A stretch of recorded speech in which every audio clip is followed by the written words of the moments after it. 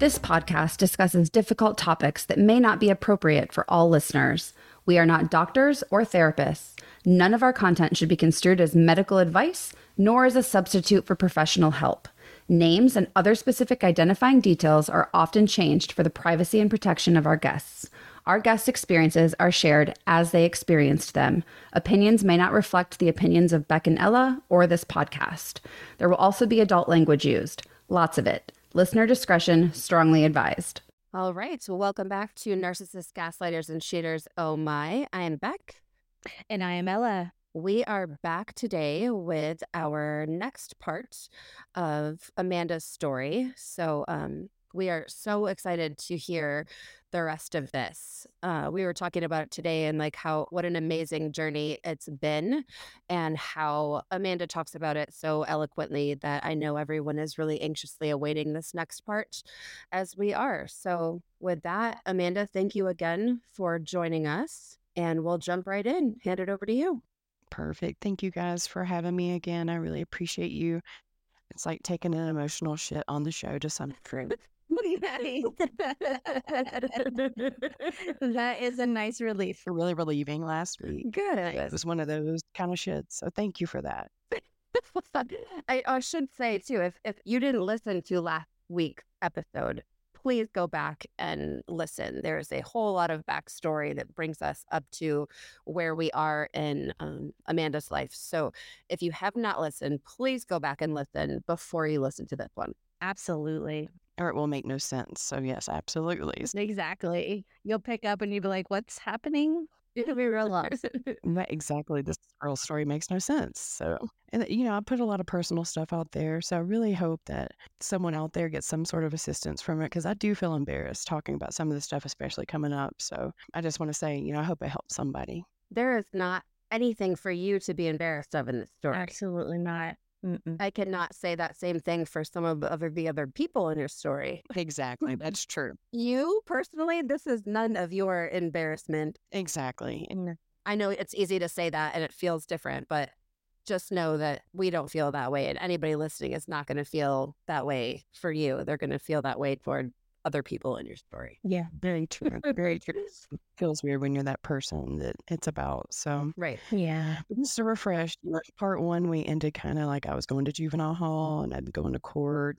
I'd been kept in that man's house, and the state had taken custody of me at that point. So that's kind of where we had left off. And I got out of juvenile hall and I was placed in the same treatment center my mom had put me in for 30 days. So she had sent me there and then they sent me back and I was there for 90 days this time. And during that time, I kept pleading with them, like, what's the case with this old man? Like, is someone going to press charges against him? Because I would have visits with my caseworker and I'd be like, hey guys, is anyone going to do anything about that?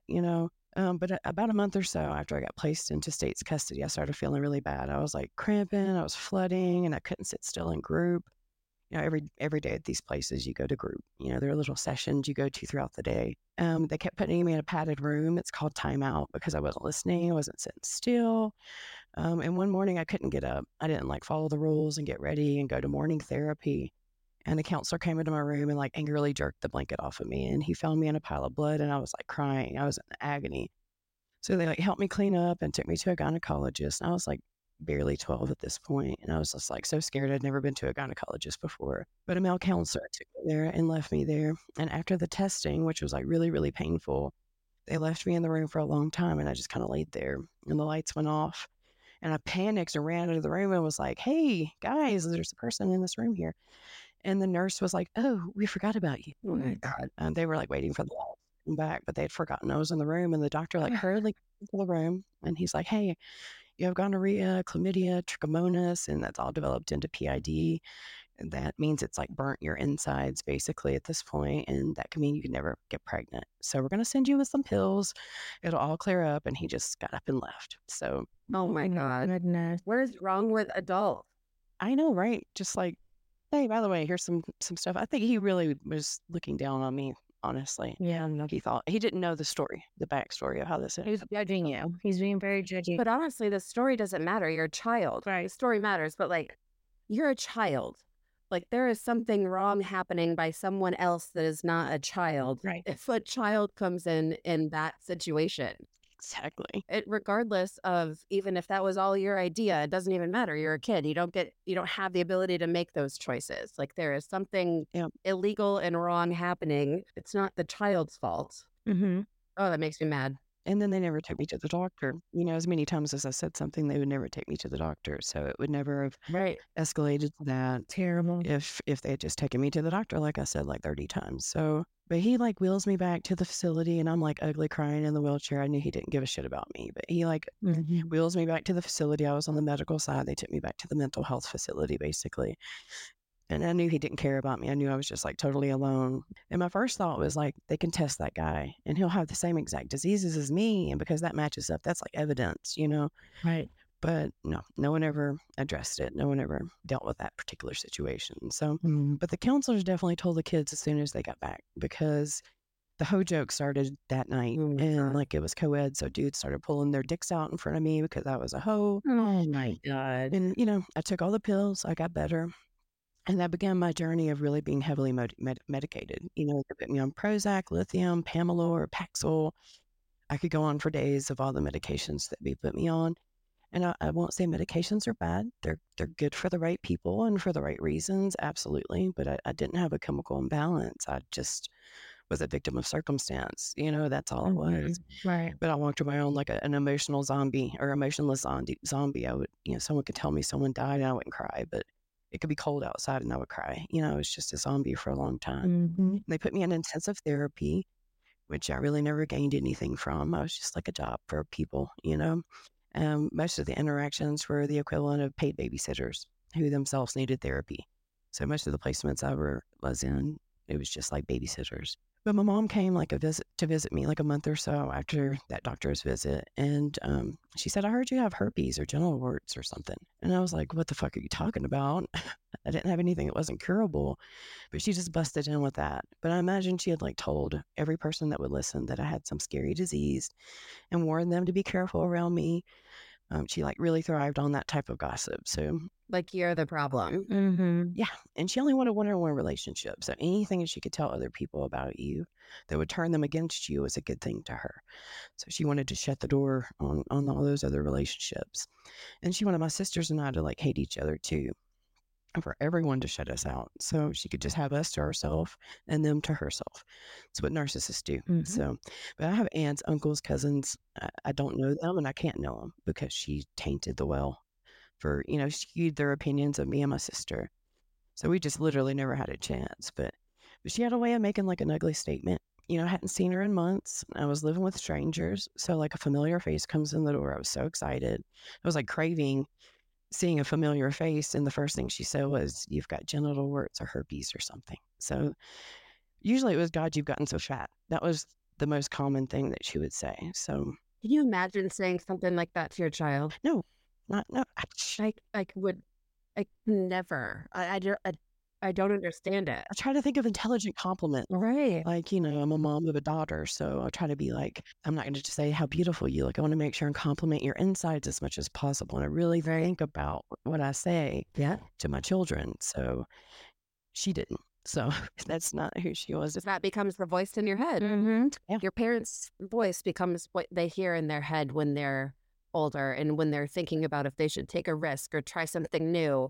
They hear that parent in their head telling them either, yes, you can do it, go for it, or you're stupid and you shouldn't and you're going to fail. It's just so sad. And you end up with imposter syndrome. Yeah, exactly. And I deal with a lot of self-loathing and things like that. It's a battle for me in my own head to not think really negative thoughts about myself a lot. So it's a battle I struggle with every single day. I haven't gotten past that, but I think I have better days, more good days than bad days, I should say, with that mindset. But Good, because you're amazing Yeah. in all the ways. oh, you're too kind. Oh, you're too kind. But when I was held in that man's house, I would stare out the window all the time. And I remember I saw my mom's car driving by. I kept seeing her. I could see her in the seat. Maybe I wanted to see it, but I kept seeing her driving around and I thought she was looking for me. So like one of those visits, I told her, I was like, when I was held in that man's house, I saw you through the window. I saw that you were looking for me. And she was like, I never looked for you. I went to work. What are you talking about? You thought I was driving around looking for you? And I'm like, why didn't she just lie? Right. She could have just said, There's no reason. I was looking for you. But no, she laughed at me that I would even consider that she would have been looking for me. And it's just like a loneliness that I can't describe. I like literally had no one. And I was alone as alone can be. And like that placement was a 1-room place. So when I went to my room every single night, I felt how huge the universe was and like how small I was, how insignificant I was. And I would have like reoccurring lucid dreams that I could fly. And I would fly out of the facility's window and I would fly to my family's windows and look in and I would see them having fun without me. And I mean, I had that dream for years and years and years. I would just wake up crying. You know, I was just so young, but I thought they were having so much fun without me. But this is kind of where my memory just goes cloudy. And maybe it's all the medications. It's like really hard to remember what placement I went to when because I went to so many. Well, trauma. Yeah, exactly. And it just moved a lot. It'd be like 8 times a year sometimes. So, Wow. but Tennessee Christian Medical Center, Clarksville Diagnostic Center, Good Luck Medical Center, Vanderbilt's Children's Emotional Recovery Program, Serendipity House, a place called Cherrywood. It's like a group home, and I was there twice in 1-year increments. I spent like the end of 7th grade and the 9th grade there. They sent me to Bradford in Alabama for 16 months when they couldn't find a placement in Tennessee. And that's kind of where I decided to be disgusting. And I gained up to 300 pounds and shaved my head. And I wanted to be so gross that no one would ever hit on me. So I didn't shave my legs for like 2 years. And that was a 90-day program. And I was there for 16 months. So I watched people graduate over and over and over. So all these places, I would see people come and go. I have so many names floating in my head and faces floating in my head of traumatized children that I've met throughout my life. And how could nobody just see that it's just trauma? Like you're having trauma responses and you need a trauma therapist, not a group home. It's not like that. They don't really think about your needs. They think about where can you stay right now? Where's the next place that this person is going to sleep? It's just a business, really. It's really a business. That's all it is. They don't think about the child at all. Terrific. And I slept at the DHS office. Like if they couldn't find a place, I would just sleep on the floor there. And then I had 2 foster homes. So I went to a Black lady named Miss Cosby. I joined African Methodist Episcopal Church while I was there. Had some experiences with lots of different cultures, but that place went horribly when she accused me of stealing her son's gun, which I didn't. And I would never. I don't like guns. I would never touch a gun, but I didn't. I don't have no idea what happened to it. Do you have a gun? Can you have a gun in your house when you have a foster child? She was it's called a therapeutic foster home when you're the only foster kid, but her son was in foster care. She had his son who had gone to foster care, and then her adult kids lived there too. What hell? So It was not therapeutic in any shape, form, or fashion. So, I don't understand. So we don't trust you with your own kid, but we'll give you this. but we're going to go ahead and give you someone else's because you've got an open space there now that we've taken your child. I can't even fit that in my brain. What? Doesn't make any, it makes zero sense. What the fuck is wrong? I don't. There wasn't much thought processes there. Oh, God, I'm so sorry. What the fuck is wrong with our system? It'll get way better. She was actually great comparatively. I'm telling you, like she was decent for a minute. But I was so embarrassed about her accusing me of stealing the gun. I tried to kill myself. She had like nitroglycerin and a bunch of stuff in the house, and I almost was successful in trying to kill myself. So I was in a coma for 3 days. And when I woke up, I was in Vanderbilt's child ICU. And there was a woman rocking back and forth. Her baby was born with his brain on the outside of its skull. And she looked at me and was like, "Tell me how beautiful my baby is." And I thought I woke up in hell. I thought I was dead, and that was hell. Yeah. That was weird. And I woke up in a totally different hospital. Like the Twilight Zone. Yes, like literally, it was Why was she in there with you? Oh, because I was in hell. I see you. Gotcha. How scary. That is frightening. So it's so weird. And I was in different clothes in a different part of town. It was very weird. And then like some ladies bathed me. That was so weird. It was literally like I was in hell. I don't know. That was the weirdest thing. But then when I was about 16, they put me in a foster home. She was 500 pounds. And she used to shave her legs and comb the psoriasis scabs out of her scalp. And she lived like even further in the country than my dad did in that same sort of area. So I went to high school with all the friends I knew from kindergarten, and I used the term friend loosely, but again, I'm like the laughing stock. My foster mom's waddling to enroll me in school and have all these new foster sisters, and I just felt like an alien coming back into that world. You know, like my foster mom like screamed at us a lot, treated us like shit. And I reported her to DHS, and DHS is Department of Human Services. I know it's different in every state, but I ended up in a homeless shelter for kids in Lebanon, Tennessee. It's Wilson County Youth Emergency Shelter, and I was there twice. The first time I ran away, and the second time I spent almost a year, and that's where I aged out and turned 18. I was in that homeless shelter. So but every program had a family week. It's like a part of the flow, work on the kid, involve the parents, heal the wounds, and then like reunite families. But my parents ignored the invitations or made excuses. It like held me up from leaving places, until they finally like excused me from it. And they would give me a mock family week. So I would use other people's parents or empty chairs or pillows. It was embarrassing. I don't know any other kids except my husband that didn't have his parents come for family week. But I think they were afraid of what I'd say. Just they didn't want to risk public scrutiny. What would I say in front of all these other people? It's like, how do you possibly make a situation worse? Like, this kid already doesn't have their family showing up for them. So, like, how could we make it worse? I know. Let's throw some empty chairs around her so she has Feels even more alone. one more physical representation of being alone. Mm-hmm. The absence. Yeah, of the absence. And they love pillows. Hit the pillow. Tell them how you feel. Oh my, Draw a picture of them and pin it to the pillow. It was really healing. So, that's it's horrible. sarcasm. What I know. Sarcasm. What is wrong with adults in this system? It's just, I mean, the fact that the words child homeless shelter even exist and like that's a place is just horrible. Mm-hmm. That was my best placement. Truly, that homeless shelter was the best place I was in. So I wouldn't change a thing, honestly. They are amazing. Yeah. That's why I said their name so loud, because they did an amazing job with what they had resource-wise. So I have to say, high five to them. I hope they're still out there doing it. Good. Yeah. But the foster mom I was talking about, I call her my 500-pound foster mom, but her name is Jeanette. And she like confronted me for reporting her. She picked me up from night GED class, like screaming at me as she drove down the road, like almost wrecked multiple times. I really thought she was going to kill me, which I also reported to DHS. But she didn't like us to go to school because she had to have help around the house and we were entertainment. So she couldn't move around a lot with her weight. So she'd get bored. So she stole a doctor's excuse pad from our gynecologist and told the school I had cancer so I could stay home to play cards with her a lot. She did the same thing to another girl.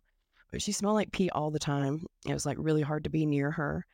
And the gynecologist that she took us to very regularly used an internal ultrasound on me and all the other girls every single time we went alone without nurses.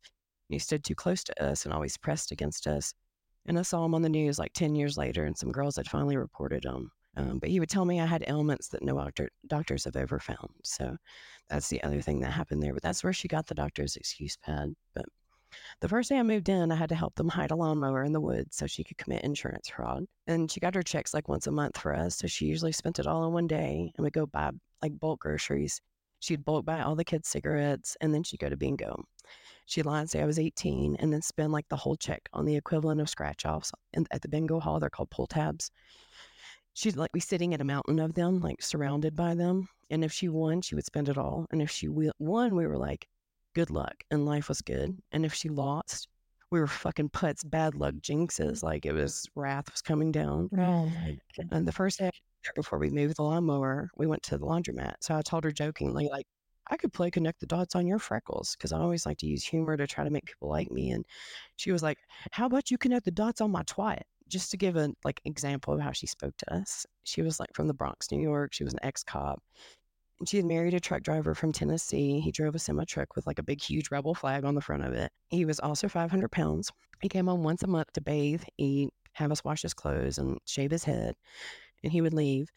And Jeanette and John barked orders from their chairs. We were slaves. And when you got there, you're scum until you earn her kindness, if you can call it that. Like, I moved into a room with two other girls who were both 9 years old, and we shared the same bed. And one of them had a lot of trauma, and she wet the bed every single night, so I woke up and pee every morning. And once I did enough chores and acted cool around the insurance guy, and I didn't snitch her out for doing things, she like felt me out, and I moved to the older girls' room. But even in that room, it was 3 girls in a bed. So have you guys ever seen the movie White Oleander? yes, but you would need to remind. It's the foster girl. She got moved around and got shot. She had the girl from Forrest Gump, Jenny and Forrest Gump was in it, and Michelle Pfeiffer. Anyway, you'll have to see it. It's very relatable to my life. I need to rewatch it. It's all about foster homes, and Yeah. that was very accurate depiction. But I didn't have a consistent education. Like some places sent us to public schools.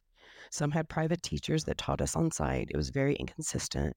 And then changing schools sucks. Being a foster kid at school is like obvious. Everyone knows you're the girl that rides in that big van, and nothing felt normal. But I technically have part of a 10th grade education. So that's as far as I really got in school. And through all of this, I got to see my dad a couple times. Like once he showed up when I tried to kill myself, I was talking to a male therapist after I got out of the ICU when I tried to kill myself. So I had opened up to the doctor. I was telling him about when my dad had climbed into the bed to tell me he was going to try to talk to my mom the next day and what my lie was supposed to be. And this was the first time I'd like talked to anyone about it since my mom had like labeled it as sexual abuse. Not that it needed to be exaggerated, but the counselor was asking about my life and why I tried to kill myself, and I let myself open up.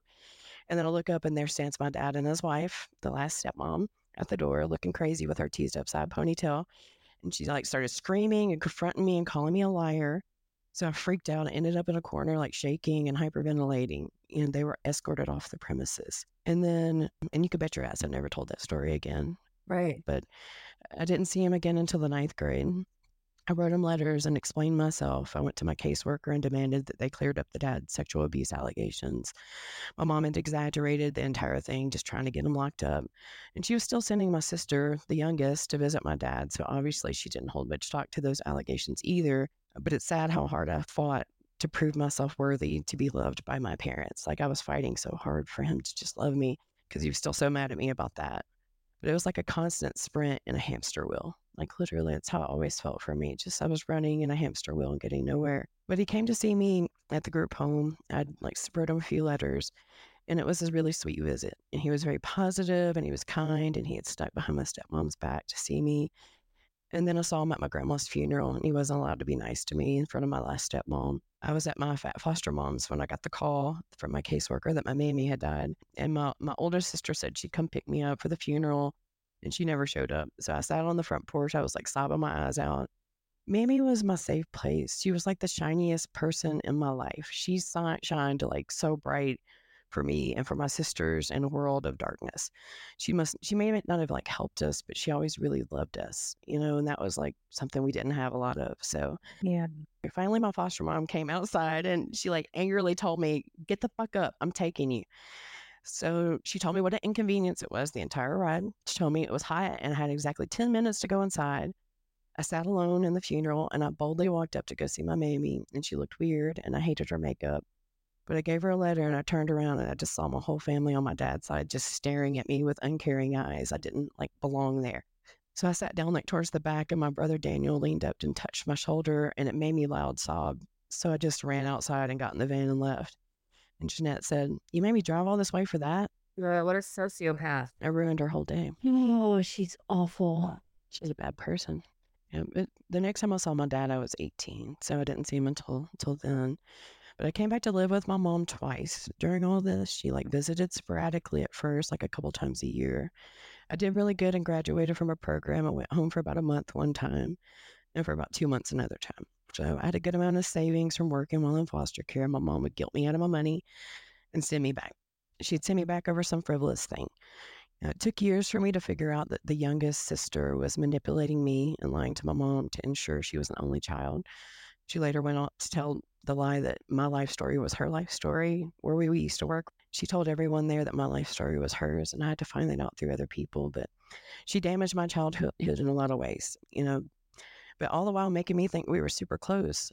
She's like the best liar I've ever known. I didn't figure her out until I was about 25 years old, but I fell for her manipulation time and time again. And my sister Sarah also went into foster care, and mom blamed me for making foster care look so cool, or like dating black guys so cool. So mom went on for decades about how in foster care I got a $600 clothing allotment each year, so Sarah got locked up to be like me. And by the way, you need that money because people steal your stuff all the time. Like I never had anything. But I didn't glamorize foster care, and it's fucked up to blame me for my mistakes and Sarah's mistakes too. I was just like a little fucked up kid, but Sarah would run away a lot and she got locked up. She made it all the way to Arkansas one time, but she had a really hard time. I honestly didn't like remember how bad she had it until she read this story and reminded me of some of the other things she had went through, and truly how awful her dad and mom were to her. You think my story's bad? Her story's worse. It's worse. Like, I would say her life was way harder than mine. Like, to flash back to when my parents got divorced, my dad tried to get us girls to tell the courts who we wanted to live with. He wanted us to live with him. And me and the youngest agreed. We're like, yeah, we want to live with you, because you don't say you don't want to live with him and get him pissed off. So, but Sarah didn't. Sarah angered him. She said, I don't want to live with you. And from that moment on, she felt him cut her off. And she reminded me of a couple other things, like when my dad did break into the projects. I didn't realize, I didn't remember until she told me. She kidnapped me and the youngest, but did not take Sarah. And that solidified in her mind that he hated her. Like, how fucked up is that? My dad doesn't love me because he didn't kidnap me too. You know, she got beaten until she peed on herself too, because she wouldn't carry in wood for my mammy because she was too afraid of the dark. My mammy never told on us again for not bringing in the wood after she got beat that night, but everyone singled her out. She probably was slightly autistic or had ADHD, but their solution was don't let her eat chocolate. That was their solution to help her. So every Easter and every holiday, she got different candy than we did. It was just weird how they treated her. They like expected so much from me and nothing from her. Like, I don't know what's worse. There's a term for that. I want to say it's like, it has the name Cinderella in it, but it's like where a family singles out one child and like for whatever reason, and that child gets singled out forever as like the least favorite. And it's very similar. I read about it at some point and I can't think of the name now, but it's very sad. It is. I mean, and I was in my own shoes. So when you walk in your own shoes, sometimes you don't see it from someone else's perspective, especially as a child. So Right. it's taken me being an adult and really writing the story and asking Sarah permission to talk about things for her to point out her side of it, for me to start to see it from her perspective. So there were a few tears shed over this, you know, talking about it with her, but hearing her talk about her perspective, like literally ripped my heart out. But I would hear stories through my caseworker of like what's happening with Sarah, what her shenanigans, her little mishaps and issues at different facilities. We had the same caseworker. So when she'd come and see me, she'd tell me what was going on with her. And I got to see Sarah one time once I went into foster care. She came to visit my 500-pound foster home. She stayed overnight. She was waiting for another facility to open up. My foster mom and the caseworker was like, are you okay with it? And I was like, hell yeah. Like, I was so excited to see her. They pulled up, and as soon as they did, it came a downpour. And I was standing at the door just counting down to get to see her. You know, I was 16 or so at this point. And then finally she came running in. I was like so excited to spend that night with her. And I gave her some cute underwear and made me feel like a big sister. And I got to catch her up on things. You know, like my mammy was her saving grace when my dad mistreated her. And she spent most of her weekends with my dad. And when we were with my dad at Mammy's, and Mammy had died and no one even told her. So it had been several months since she passed away. So I had to tell her, you know, we cried together that night. Everyone was like so scared to tell her anything. They hid a lot of things from her, and I got left to break the bad news to her a lot about things. I had to call later on in life when my dad passed away. You know, no one else called her either. So, but my final placement, the homeless shelter for kids, came after I'd been moved out of my foster mom's when she tried to kill me in the van. My mom's sister had said I could come and stay with her, and I needed someone to talk to. So I had been calling her from a payphone at my night school. I was working full time, and I'd always worked, always had a job. I got a job at a privately owned pizza place when I was 14. And when I moved, they would drive to pick me up if I was close enough and allowed to work. I took my driver's test in a delivery car that they bought for me to deliver in. And my mom's sister lived near that restaurant. So I worked days and took my GED classes at night. So I was like gone all the time. But I think my aunt regretted it instantly. She had met some dude on a 1-800 dating number, and he had moved in, and I think she thought I was affecting her relationship when he saw me climb into the swimming pool. So 72 hours after I moved in with no warning, a caseworker showed up and said I was going to another placement, and that was the homeless shelter. In retrospect, I'm so happy I went there instead of staying with her. It sounds weird because I was like literally desperate for family contact, but I made one of my best friends in the homeless shelter, so I have no regrets. It's so incredible to me to see how many people could fail a child. Like, how many people, like, how many points of contact were there where one person could have not failed a child and things changed and been so different, but how every single person fails. Like it makes me so angry for you. But I always tell the story that, every step that you take in your life, even if it's in a big pile of turds, like you needed to take that step. Right. You needed to stop and clean off your shoe for a minute. Like, if you didn't get held up in the elevator, you could have been in that car accident. There's just, Right. I wouldn't have met my husband if that hadn't happened. So I know. it Yeah. made me a better person, a better parent. But they did fail me. They 100%. failed me and my sisters at every single turn. Like every adult. So I learned what not to do. Mm-hmm. But as soon as I went to the homeless shelter, they kind of knew I would be aging out there. My caseworker told them they weren't looking for active placement anymore. So I had a year to count down there. And I spent that time studying for my GED. And the counselors were like so kind and made it feel like a home as much as it can be with 20 kids in it. But it was amazing. I can see all their faces, and they cooked for us every single night. And we got to be like normal kids there. So I have a lot of positive things to say there. But there was an evening counselor that worked there, and everyone thought he was so cool. And he like played video games with the kids, and everyone was so desperate to be his friend. And I always do the opposite of everyone else, so I ignored them. But one of the girls in the facility was in line upstairs getting ready to walk down for dinner, and I heard her say that she had made a move on him and he rejected her. And she was pissed and gonna lie and say he had tried to mess with her. And it just made me see red. Like, I didn't even like that guy, but that's fucked up. Like, so I just kicked her down the stairs and ran down and started wailing on her. I chased her outside and kicked her off the handicap ramp. And I don't condone violence. I'm not like a violent person, but that particular day, it just struck me wrong. Someone broke us up, and when they sat me down to find out why I beat her up, since that's out of character for me, I told them the truth. And then later that night, that counselor called me downstairs with another female counselor in the room and began to sob and was like, "You saved my life. I'm going to school to be a teacher, and this would ruin my career." Like, that's the day me and Maurice became friends. And he's this big, giant football player from Western Kentucky, and we made like this weird, unlikely pair, but he was my true brother, like the first man who showed me love and didn't want anything in return. He was just a very good person. That's awesome. But I talked to my mom once that last 2 years in foster care. Well, I delivered her a pizza one time, and she pretended that she didn't know me and shut the door. Yeah. Right. And I was at the homeless shelter. Yeah, I know. She's lovely. But when I went to that homeless shelter, there was an obituary of a girl who had the same name as me. My mom called the facility, and the whole place like tripped out. It's because no one called me. There was like times each week you could call your family. I never made those phone calls. I just skipped it and gave someone else my time. But she called, and she got on the phone, and she was like, "Oh, okay. Someone had told me your name was in an obituary." And I was like, "Well, I'm alive." And she was like, "Are you okay?" And I was like, "Yeah." And she was like, "Bye." That was it. That was the whole conversation. So she just wanted to make sure I wasn't dead. But then I turned 18 and just had nowhere to go at that point. I was homeless. But a church had donated me $124. They did that for all the foster kids, I guess. But I used it to take my GED test the day after my 18th birthday. By the way, I aced it. I got a scholarship because my score was so high. But Nice. I moved into a halfway house for alcoholics, even though I had barely ever drank. But it was my only option. Once you're 18, you have to leave the property of the facility because it's an insurance liability. So I tried to join the military, and I was denied because I'd spent so much time in drug rehab since they had nowhere else to put me. Even though you never had a drug problem. I had never done drugs. I had literally drank a couple. I'd smoked some cigarettes and drank a little alcohol. I was like 11 going on 12 when I got locked up. So I hadn't done anything. But 3 days after I moved into that halfway house, Maurice came to see me, and we sat in the car, and I told him my life story, and he was like totally shocked and like appalled. He has such a beautiful family, and this was like a foreign language to him, but he kept showing up time and time again for me through the next few years. He had got some of his friends let me live there a couple times, like other good people. He introduced me to really nice people who I still speak to today. But I moved around, and I was homeless most of the time after I turned 18.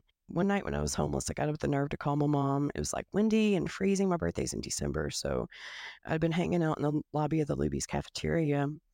There's a payphone out there. So I sat beside it trying to get the nerve up to ask for help. And I called my mom collect, and she actually accepted it. And I told her, I'm like, I'm dirty. I'm on my period. It's freezing. I just need to like shower and wash my clothes. And she said, I hope things get better, and hung up the phone. Oh my goodness. I can't explain the loneliness of that feeling. I just want to wash myself, please. That is terrible. But I heard I had a back pay disability check. My dad had gone on disability, and I turned 18 just in time for the state to not take that money. So I got brave and called him and was like, I just wanted that money. But like as soon as I heard his voice, I just cracked. And I told him, I'm like, I'm in an unsafe place. The people I'm staying with are about to rob somebody. I didn't want to go.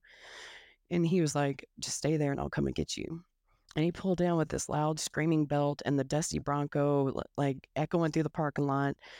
And I saw him through the windshield and I like lost my breath because he was sick and he was old. And he had had his first heart attack when he was 33 when I was 1, and then had another in his 40s. And by the time I was 18, he had 3 heart attacks and a stroke and a quadruple bypass surgery. He couldn't walk more than a few feet without getting winded, and he was like swollen with water weight due to enlarged heart. He was like very, very sick. He took the water pills for his fluid, which constipated him. So he'd fall asleep on the toilet and fall off after eating a whole package of laxatives to be able to use the bathroom. And I would just hear a loud thump and I'd go back to help him up. But as awful as this sounds, these are like the best days of my life with my dad. Like we made amends with each other. I told him all the truths. And he sobbed to me and apologized for being a bad dad. And we woke up each day together and we piled around the house and we spent all our days together. We woke up and went and watched groundhogs eat apples in the front yard together. And it was a really wonderful time. But my stepmom hated me, but at least I had my dad and for a little while. And then Kevin was in jail through this time, so I didn't have to worry about my stepbrother messing with me or anything. That's good. But I finally got my back paycheck a few weeks later, got $27,000. So my stepmom stole the check, forged my name, smoked it all in crack.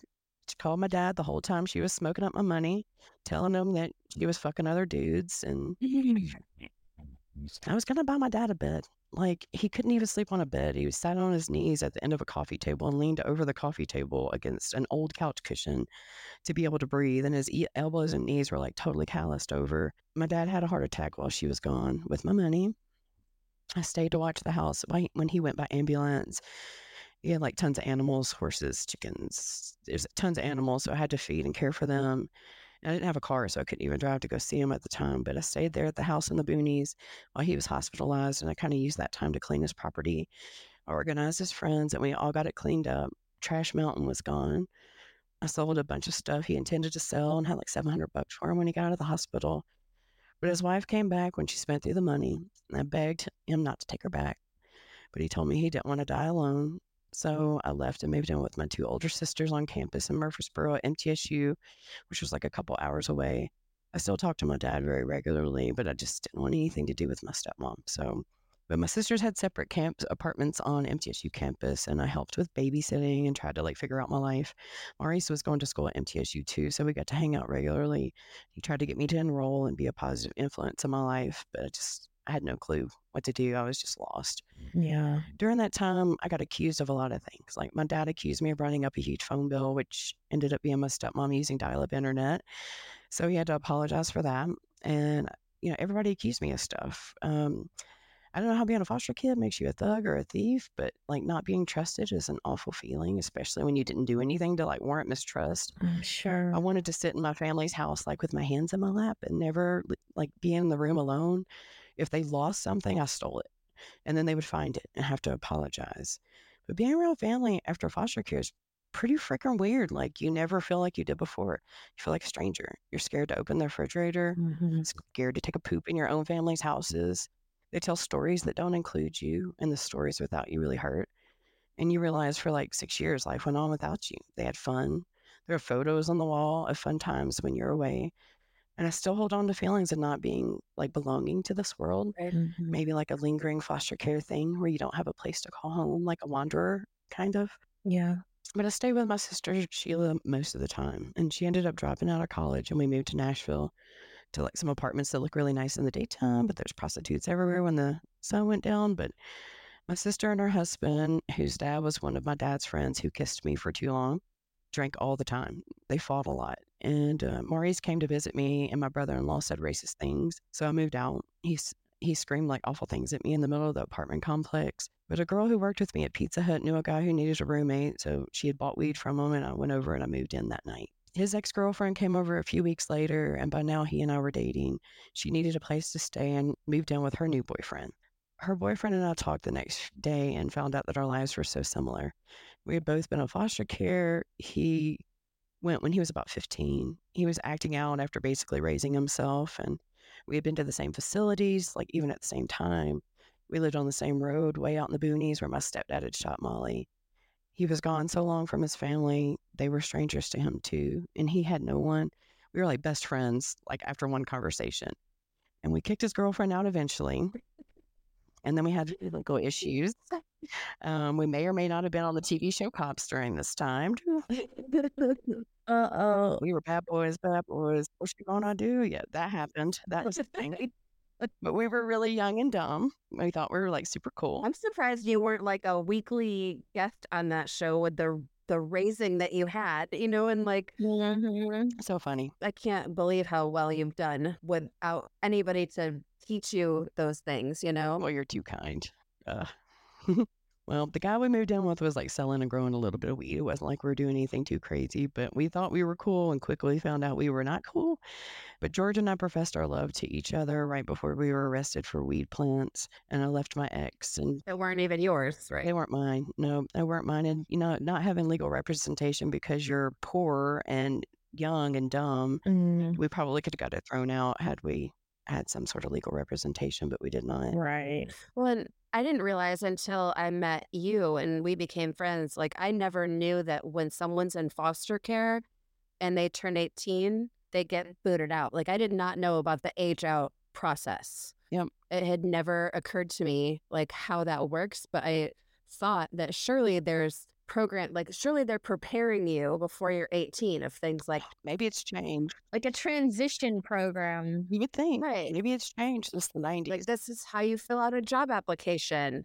This is how, because you would think as a foster kid, you would have access to some college programs or something. I heard that. They don't just boot you out and not help you do any of that kind of stuff. I heard that you college paid for, but I mean, I filled out the FAFSA. I've never seen a button that said, I used to be a foster kid, like Right. Right. everyone would tell me that if you're a foster kid, your college is paid for, but that's not true. There's no way to do it. I went to the enrollment office multiple times and no one could tell me anything about that. And no, I mean, even when you're there, you're not even allowed to cook. They should be preparing you for and Yes. telling you those things. And like, there are caseworkers that should say, like, here's all the things that could help you set yourself up for No. being an adult. Like, it blows my mind that they would just boot you out at 18. You're a baby. Yep. Like, with no skills and no idea how to adult. Mm-mm. I have no clue. Even there, the insurance liability, they can't let you cook when you're a foster kid because it's an insurance liability. So even teaching you how to like basic cook almost killed us when we got married. Oh my gosh. Like Oh my goodness. I cooked the turkey with stuff inside it and stuff like Yeah. I did so many horrible things. Like we literally started from zero, negative digits, really. Like, And there was no YouTube. There was no no, how do you cook a turkey? no, you can't Google it.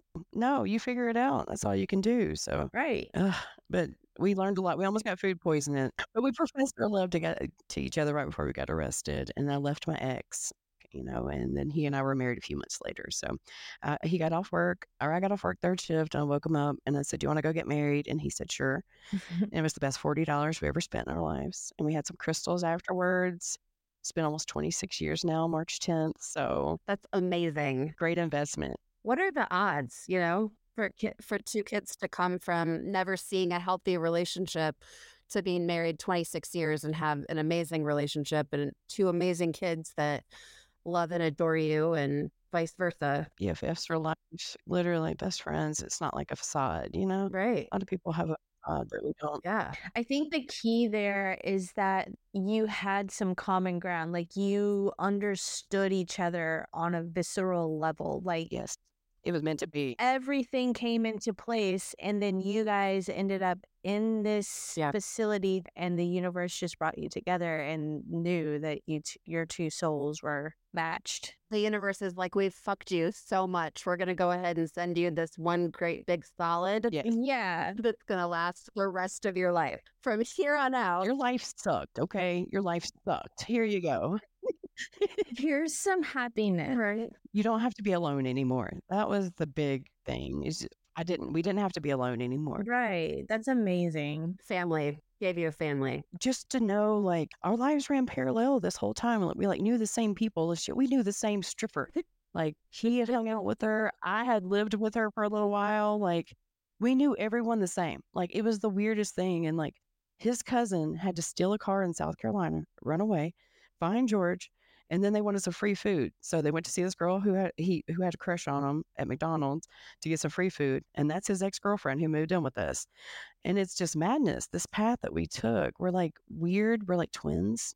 We do everything together. We don't even shower apart. Like, I still get butterflies when he's on his way home from work. Oh, he's your twin flame. Yes, exact. It's a weird thing to say because that's kind of creepy, but like, we worked together at the same job for 6 years, commuted together every single day, worked the same shifts, took the same shower, did everything together side by side for 6 years. He never got on my nerves. Like, that's a big deal. Yeah. Mhm. I can't explain it. We were meant for each other.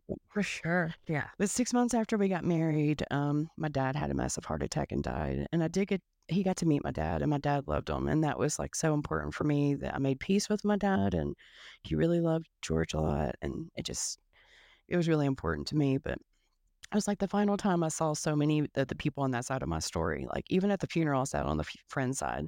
He had so many stepkids from previous marriages. There was no space for me on the family side. And although my dad did put me through hell, we at least made peace as best we could. And he was a very fucked up person, but I got the best I could from him in that little short time. And I call myself lucky for that. Yeah. I know my sister Sarah never got closure. So at least I did get that. Yeah. Mhm. But when George and I got married, we literally had nothing. We walked to work each day for over a year. We didn't have a car or anything. We rode bikes to get groceries. A few months after we got married, we got custody of my youngest sister, Sarah. I was able to get her out of foster care basically because her foster mom didn't give a shit about anything except the money. So she just let us take her home with us.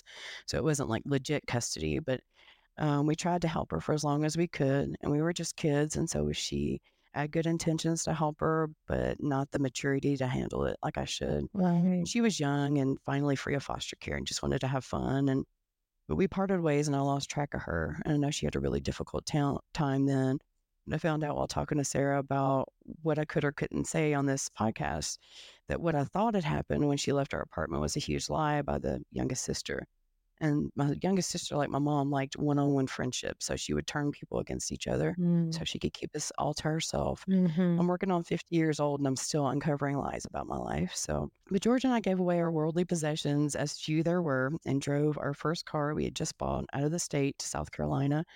Y2K was a couple weeks away, and in our naivety, we truly thought our whole life and criminal record would just be wiped out on 12/31/1999 at midnight. And that obviously did not happen. You're right. We had sold everything and we're going to live in tents and just go campsite to campsite. That was our plan at this point. Everything was coming to an end on the year 2000. So Right. Yeah. So we were told. 3 months later, I was pregnant with my son. So, I got pregnant right after this, and I was like, yeah, I guess the hippie life is going to have to be put on hold for a little while. And then 2 years later, we had our daughter. And like, having kids was like not in my cards at all. I told you when I had all those issues, I was told I'd never be able to have kids. Right. Becoming a parent's scary. Like, I didn't think I'd be good at it. I did not have good representation in that way throughout my life. So, and it was just me and George. Like, we didn't have any extended family to offer to little children. And you'd want to. Yeah, exactly. Yeah, you wouldn't want to with this bunch. I did try, and that's coming up, and I'm sorry, but we did try because desperation is just a sad thing. But Yeah. my husband removed gender roles from our relationship naturally from the beginning. This is way before it was cool Mhm. to like remove gender roles in a relationship. He was way ahead of the game. Nice. He's always been an equal partner in raising the kids and in the household. That's amazing. We've both been stay-at-home parents at different times. He was always better at it than I am because he's much more regimented and I'm chaos. And I'm like, let's go have a picnic. Let's dig a hole in the yard. It's fine. And Have a much more. You're more spontaneous. yes, he's much more responsible in that way. So, but I'm like, I haven't done laundry in years. Like, I don't even know how to do laundry at my house because he does that. And for us, a healthy relationship means sometimes I give 60 and he gives 40, and sometimes he gives 70 and I give 30. Right. Mostly we're 50-50, but we pick up each other's slack without judgment. Mhm. I can already see how that's impacted our now grown son and daughter, what they expect from others and what they expect for themselves That's great. because of that. So, but back to the story. My mom kicked out the youngest, getting rid of another kid. So mom officially never finished raising any of her kids. And the youngest stayed with us for a bit in South Carolina and then came back to Tennessee since there was no work there. And the youngest fooled me time and time again. She started smoking crack, which kind of exacerbated her manipulation. She had a couple kids, so she could use those as weapons as well. And I fell into trap after trap. Sarah figured her out way before me, but over the next few years, I tried to help her again and again, always to my own demise. I got to introduce my mom to my son when he was a few months old. When I was helping the youngest move to South Carolina, and her first words she said was, "Oh my God, he's overweight and has a flat head. Have you talked to the doctor about that?" That was the first word she said about my child. Oh my God. George wouldn't let my mom see our kids for a few years. I just grabbed him and left. I just grabbed him and didn't say a word. I just left. Good for you. You're a better person than me. But George wouldn't let my mom see the kids for a few years after that comment. Like he was so pissed. Like, Right? bitch, you don't know he almost died during delivery, or he was oxygen deprived, or his umbilical cord had a defect and he was malnourished. Like, she had a way of like using the most cutting, painful words. It's awful. But when our kids were like 4 and 2, we reconnected with our parents just out of desperation for our kids to have grandparents, as sad as that sounds. And they met the kids and kind of realized we weren't the demons they had imagined us to be. It's like the absence of us allowed them to get creative with who we were as people, which was nowhere near accurate. My mom still made me earn her love, and now she had my husband to be her slave as well.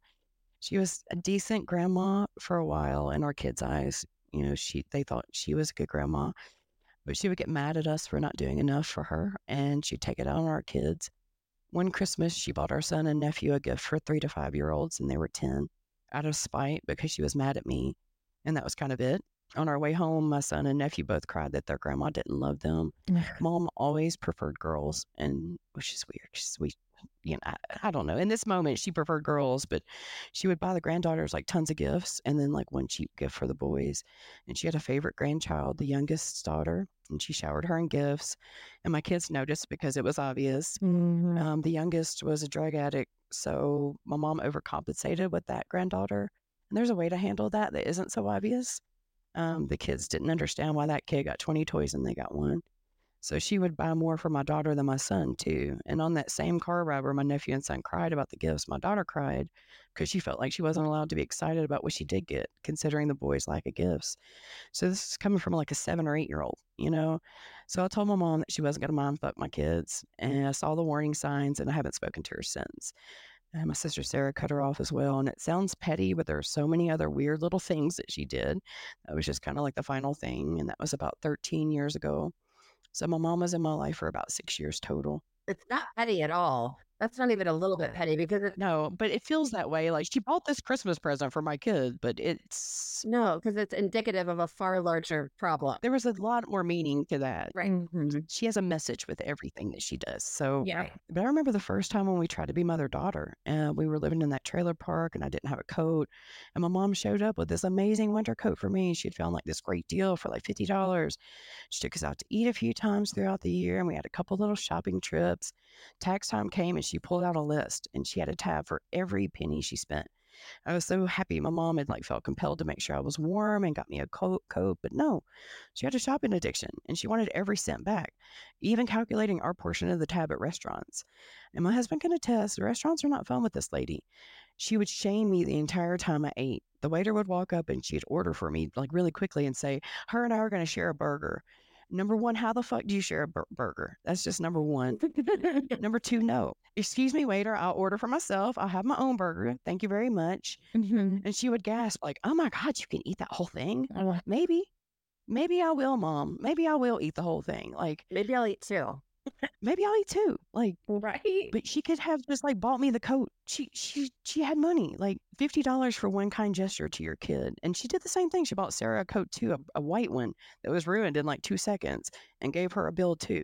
She never let herself earn the clout of a kind deed. She robbed herself every time because the asshole takes over and she can't control it. I struggled to get my birth certificate. Like, I went through hell. And that year for my birthday, she gave me my original birth certificate. That was my whole gift. She had it the whole time and let me struggle for months to get the documents I needed to get my birth certificate. And I just gifted her like this elaborate birthday surprise, like meticulously chosen sweet gifts that were out of my budget. Very thoughtful. And let me just like, I forgot with my birth certificate, she had bought like this amazing perfume and it came with a free travel bottle, and I always complimented her on it. In the card with my birth certificate was a piece of paper with some of the perfume sprayed on it that I could put in my underwear drawer. She couldn't share like the travel bottle. No, a piece of paper to scent my sock drawer. She wasn't poor. Like this, she's just fucking mean. There are not enough words or hours for me to tell you the weird things that she did like that daily when she was in my life. There were 2 moments where she ever kind of apologized. She was a hypochondriac and she worked to get disability for years, but she'd go to the ER to get shot up with something. And twice in drug-induced moments when I gave her a ride to the hospital, she asked me why I still loved her when she was such a horrible mother. That was as close as I ever heard to her admitting fault. She never brought up this conversation sober. And if I tried to talk to her about our past together, she had a story for everything that paints herself as a victim. But I know that she knows, in those little moments when she was drugged and she said that, she knows. But the other side of our coin is my husband's family. His dad was a musician and was on the road a lot when George was a kid.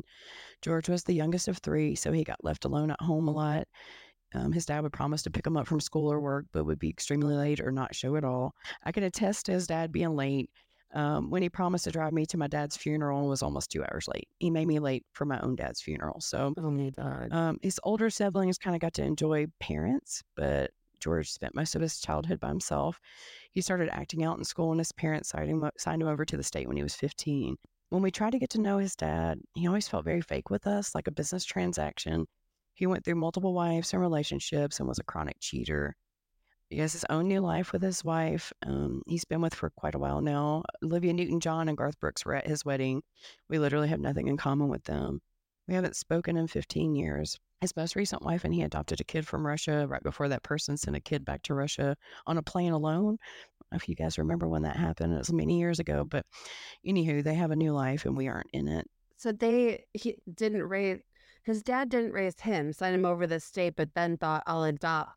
Some kid from Russia, yeah. Where is some kid from Russia? Man, literally, I bought them a gift. I bought him a Magnadoodle when they first adopted him. And his new wife said, I'm so glad that you got him a Magnadoodle instead of like a book. Everyone keeps buying him books like, he can't read English. And I'm like, he's 1. He can't read anything. What are you even talking about? Like, this is... You're supposed to read the books to him so he falls in love with language. Yeah, this is how it works for a toddler. Like, what are you even talking about? They're not for the kid to read themselves. So it just tells you everything you need to know about this. Oh my goodness. Yeah, ditzy person. So she just walked around with her boobs hanging out all the time in front of us when we went to visit, Lovely. which is great. I was really proud of her body image, but Yeah. anyway, but if it kind of felt like fake with our kids too, like that's weird when you have amazing kids that someone's being fake with them. So we kind of rather have nothing at all than that. And then George's mom left him when he was 9 years old. So his dad raised him as much as a musician on tour can do. She would like pop in his life and then out, and she'd buy him a dog. His dad wasn't allowed to have a dog at the place, so you have to get rid of it. Bought him a waterbed, so his dad had to deal with that. And she would just like bop in and spend money and leave. His mom moved to some island and boats around island to island. I don't know much about her life. We've spent like a total of 4 or 5 hours with her since we got married. And his dad, we've spent a little bit more, maybe 7 or 8 hours since we got married in the past 26 years. His siblings are not like us at all, and we've seen them in passing at best, like maybe a few times in 26 years. And for the record, not one of our parents has ever reached out to us. We've reached out to them. But I could never fathom my kids disconnecting from me and me never trying to get in touch with them. Not a birthday card, Right. a Christmas card, not a call, not a text, not a Facebook request. His family shows up as suggested friends for me all the time, so I know they show up for him. Like, Right. you think we're like tweaker drug addict thieves or something, but we're not. Right. I just think we're such strangers, and it feels so weird to be around each other. And I think there's guilt. Yeah. But we haven't spoken to his mom in about 15 years either. We've reached out enough times. If they wanted us in their lives, they would have tried, and we refused to try. We aren't bitter. Right. We're old now. We don't need parents, but I know it hurts our kids, and that none of them even acknowledge that they exist. Even if they have made up reasons to hate us, what did our kids ever do to them? Right. But neither George or I have like any sort of support system. We've made it like 26 years off of like grit and luck and guts and a couple of amazing friends who stepped in a couple of times. Cubex, who's been my friend since my kids were little and has always been a very bright light in my life. Aw. So thank you for that. But I heard my mom was living in an RV alone with her pain pills on the property of the guy who drove by when my mom and dad were fighting in the car. And he yelled and said he was going to call the cops. Those friends were friends that stayed far enough away from my mom who didn't like see through her facade. But apparently they figured her out too. So I honestly don't know what she's doing these days. She got her back pay disability check and shut herself in with her money and her pills. And as far as I'm concerned, she's just dead in my life. So the last stepmom went on to steal our identities and commit fraud using my sister Sarah's social security number, wreaking havoc on her credit to this day. The FBI got involved and she went to jail for a while. Her son Kevin went to prison for robbing a bank. My dad had the black and white bank photos on his refrigerator. That's some redneck stuff right there. But he got out of jail on parole, got drunk, and was hit by a train and killed. Oh my goodness. I never spoke to my sister Ev after my dad's funeral. She's legally changed her name now. Sheila was a drug addict for years and died in May of a brain aneurysm.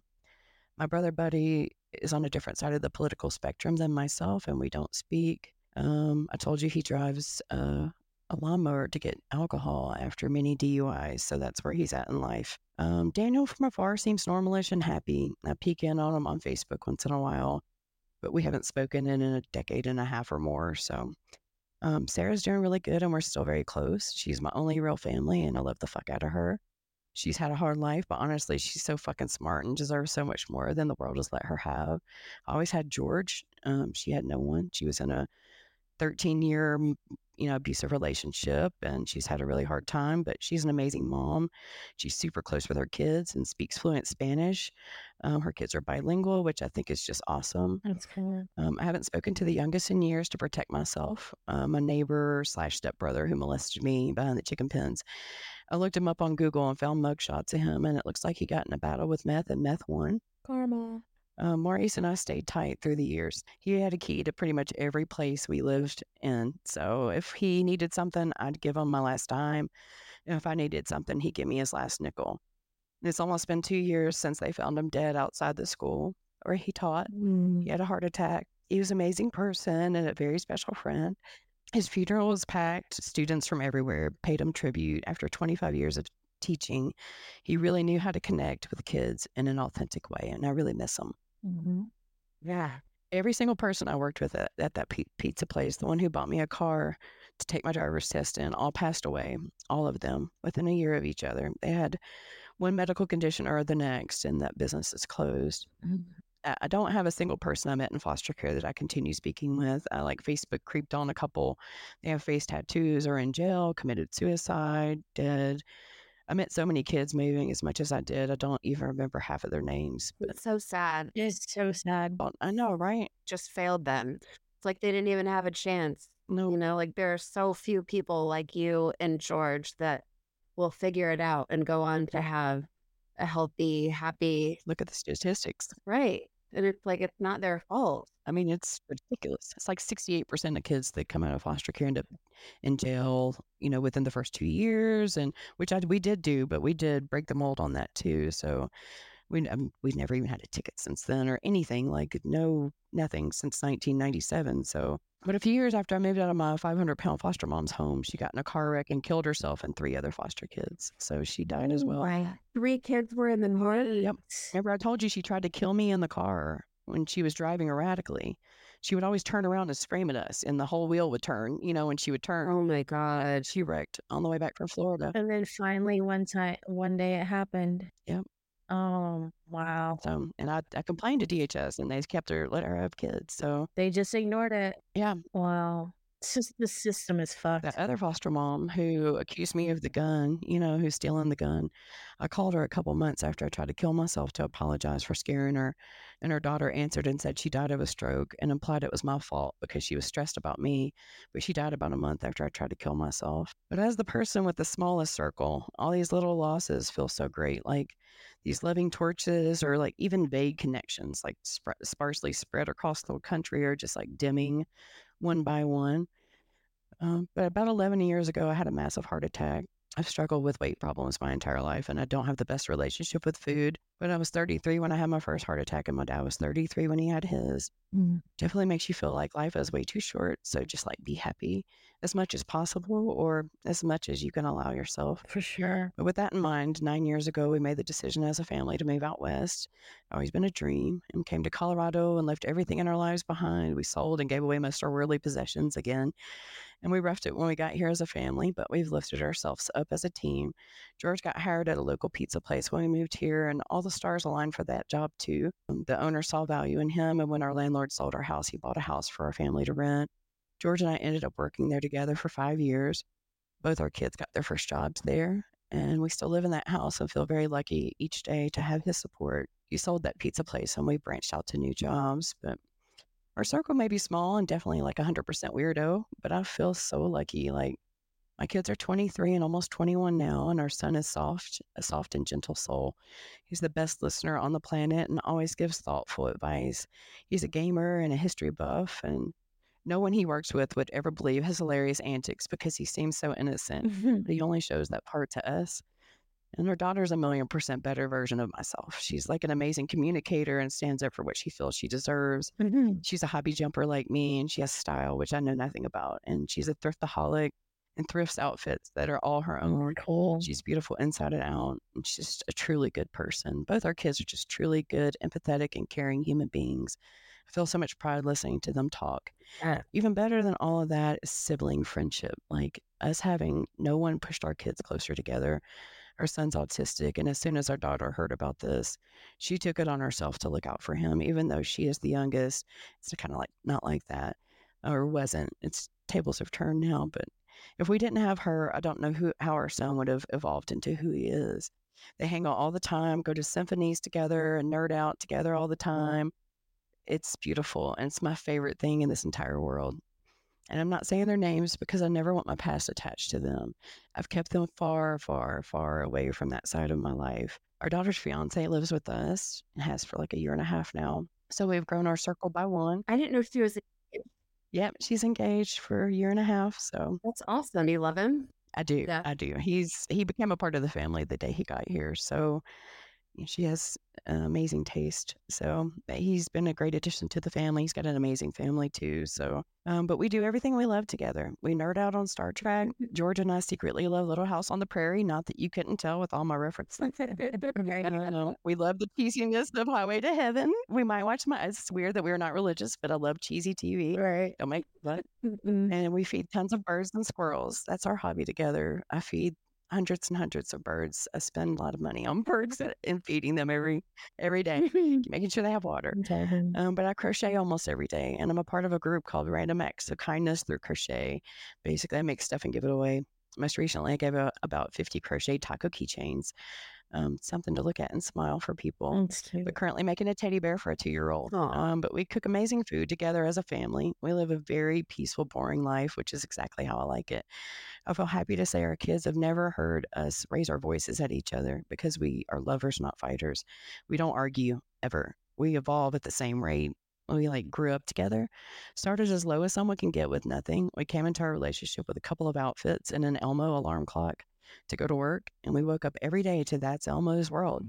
As we got up from sleeping on the floor. And we were married for a year before we got a TV and 2 years before we got a car. And now we live a comfortable life. My husband's a butcher, and shout out to him for his amazing promotion this week. Yeah. Awesome. I work for AT&T in service and sales, and my kids work full time and contribute to the household, which is an understatement. They literally spoil us, but we have a wonderful little team. I don't want to suggest we're perfect, far from it. I don't adult super well. We hobble along sometimes, and no one ever bought us a car or handed us anything. We just, Right. what we have, we earn through hard work. So, Yeah. but I feel a lot of guilt that our kids are cursed without an extended family. They're such amazing little humans. They deserve grandparents and normal family connections. Another regret is not giving our kids a normal upbringing. I had so much fear about them getting hurt that we really hid them away. I didn't want them to be abused. I wanted them to be sexually healthy people, emotionally healthy people, and they went into adulthood. So we kind of hid them away a lot, and we homeschooled them, and I robbed them of the normalcy that we also lost, no prom or no high school plays. But you got to pick your battles, and And regret's really a waste of time, and they've turned into amazing human beings. But, we always question ourselves as humans, but I doubt they would do a single thing differently. it's a hard battle. Yeah, Ugh, it's a hard one. it is. It's hard to know what to do with your kitty. It's a gamble. You're like rolling the dice, like, please, hopefully this is okay. Yes. Yeah, it sounds like you did a great job. So, I mean, what is normal anyway? You gave them your normal. Yeah. That's all that matters. And That's all you can do. all you can do is give them your love. Yeah. Yeah, 100% love and support, 1,000,000% love and support. Love and support is so much better than The most important thing is you protected them. right. Yes. You know, Yes. They are emotionally, healthy people, and that means everything to me. That's so important. And that is beautiful. Yes. And I meet kids that have gone to school, and they're not like my kids. Like they're not all up in their phones all the time, and right? they're just different. So in a good way. But we became felons like pretty much instantly out of foster care. What was it? Within a year. And just us being homeless ex-foster kids, finding a place to stay and being dumb and sticking some seeds in some dirt. It like haunted us career-wise, stunted our financial growth. In addition, having like no support system for kids who age out of foster care is truly criminal. Mm-hmm. They're asking kids to fail. So I always felt like we're at least a decade behind people our age. It took us quite a while to build ourselves a foundation. But at the beginning of my story, I said I struggle with forming relationships, and I really thought deeply about this. And I realize now I do best at the beginning. When I meet someone, I can get along great with them, but then I don't know how to keep the friendship going. Like, I'm grateful for friends like Bex who forgive my social inadequacies. I get more comfortable. I got more comfortable with the start of relationships and the end of them, and I didn't really learn much about the middle. So it's something I'm working on, and I'm a work in progress, like all of us. So Absolutely. a lot of stories have endings that say, here's a great solution. This is what I've learned. And mine is, it's okay to be fucked up. It's okay to be a work in progress. Yeah. The world pressures us to follow some path, and we feel wrong when we veer from it. The whole graduate, go to college, get married, buy a house, have kids, save money. It's all BS. It wasn't in our cards. We did everything out of order, and the order is a made up thing. Exactly. And it's okay to have a different path. It is. All humans can do is just play to your strengths. Be grateful for what you have. And I've met kids with really, really disgusting travesties for life stories. Mine is tame compared to some of the kids that I've met. So as they say, it could always be worse.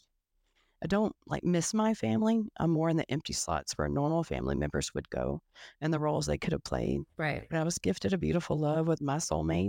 I have beautiful children who add so much value to my life every day. My sister and her family, I have her and a handful of friends I adore. I had a non-typical beginning. So, of course, mine is a non-typical but happy ending, as it should be. Yeah.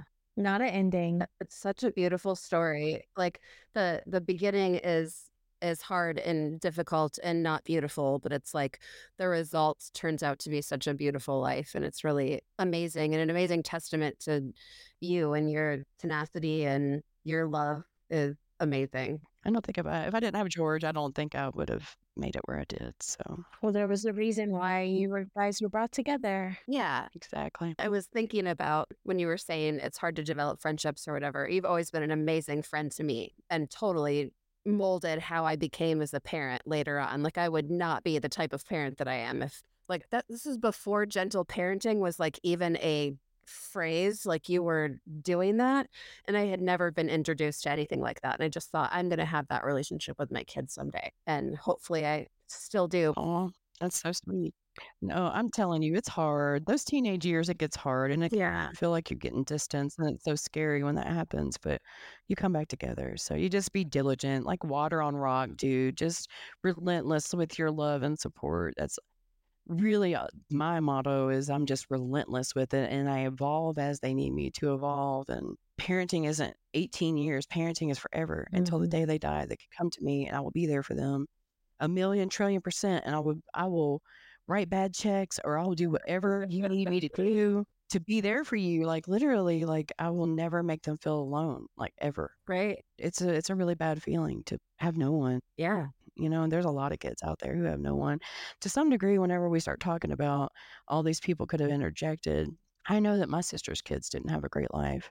And I didn't interject in their lives because I had my own children to protect. Right. Yeah. I didn't want their damage to rub off on my kids. I had to protect them. Had to. So I could have interjected for them too. So I try to put myself in other people's perspectives. and why they didn't intervene for me. And I'm just grateful it happened the way it did, or I wouldn't be who I am today. So I wouldn't. That's a lot of grace for you to give to Yeah. people who probably don't deserve it, but I hear what you're saying. It's true. I mean, it's the true story. Like, I could have done the same. You know, I went through it, and you think as a kid, I'd be like, oh, I got to help all these children, but it was my job to help my children. Yeah. You could have been bitter and you're not. So that's a testament of who you are as a person, and it's a wonderful view on. You know, like I like to say that I don't hang on to shit, but I'm like, I don't hang on to things. And I'm like, fuck Jessica from 3rd grade. I hang on to like the dumbest shit. And it's like, I feel that. see you come through so much and have like such a good perspective on life and your peace and what's worth your peace and your happiness is a really inspiring thing to hear. Truly. Well, thank you so much. No worries. I'm so glad you guys let me get it out. How do you feel about it? I'm glad to get it all out. Good. Yeah. Literally, I've never told anyone this. I've never put it together like that before and organized it in my own head. It's just been like chaos, like jumbling around. So kind of felt good to tidy it up, made my OCD feel nice, and Good. check it off the proverbial list and move on. Good. So thank you guys. I really appreciate it. Thank you very much. We really appreciate it. And it's definitely going to help someone feel less alone, if nothing else. You know, being able to hear maybe something similar and seeing how beautiful something not beautiful can turn out. You know, Exactly. I love that piece of it Definitely. for sure. So thank you so much. And I'm so glad we got to just like hang out and talk, even if it was about heavy stuff. It was good to catch up again. I agree. Yeah, totally. I just kind of creepily watch your family from afar and admire you and send you positive vibes. Yeah. When you're adults, it's really hard to keep those sort of things going. And Here we have. I never think anything about it. I'm like, we're busy. Yeah, exactly. For a long time. Goodness gracious. Yeah. That was a beautiful story, and thank you so much. Thank you so much. Thank you guys again. And thank you so much for listening. Please send us your stories. If you would like to be a guest on our show and share your story, we would love to do that with you. If you also have something you would like to write in for us to read, we would love to do a segment on listener stories. Even if you don't feel comfortable coming on and talking about it, we can read your story. We would love to hear from you all. We would love to hear about content you'd like to hear, just feedback in general. So if you want to shoot us an email, our email address is ngcompod@gmail.com. You can also go to our website at ngcompod.com and fill out the form that's on the contact page. And there's also a lot of resources that we have there too. So please visit our resource page where you can find anything that we've talked about on the show, and it just kind of goes deeper into the explanation of certain things that we say, like what is narcissism, what is gaslighting. So that is very helpful too if you want to go there and check that out. And we do plan to add books that are helpful. I would love to add a section to our resource page. So if anybody has any recommendations on books that are good to add to our website, we already have a list of books that we've mentioned throughout the show in season 1. So I plan on doing a compilation of that and adding that to our resource page too. So it's just easier for everyone to go and get that resource. awesome. Thank you again so much for listening. Until next time. Bye. Thank you for listening. We appreciate it so much. If you want to support our show further, you can share our podcast with your friends, follow us on our socials at NGCOMPod, or sign up for our Patreon to help keep the show going with a donation. Or you can become a patron for exclusive access to bonus content and interact with us and other loyal listeners on our feed. Meanwhile, if you liked what you heard today, please leave us a positive review. If you didn't, no worries. Move on about your day. If you want to share your story on our show, please visit our website at ngcompod.com to fill out the contact us form. Thanks again for listening.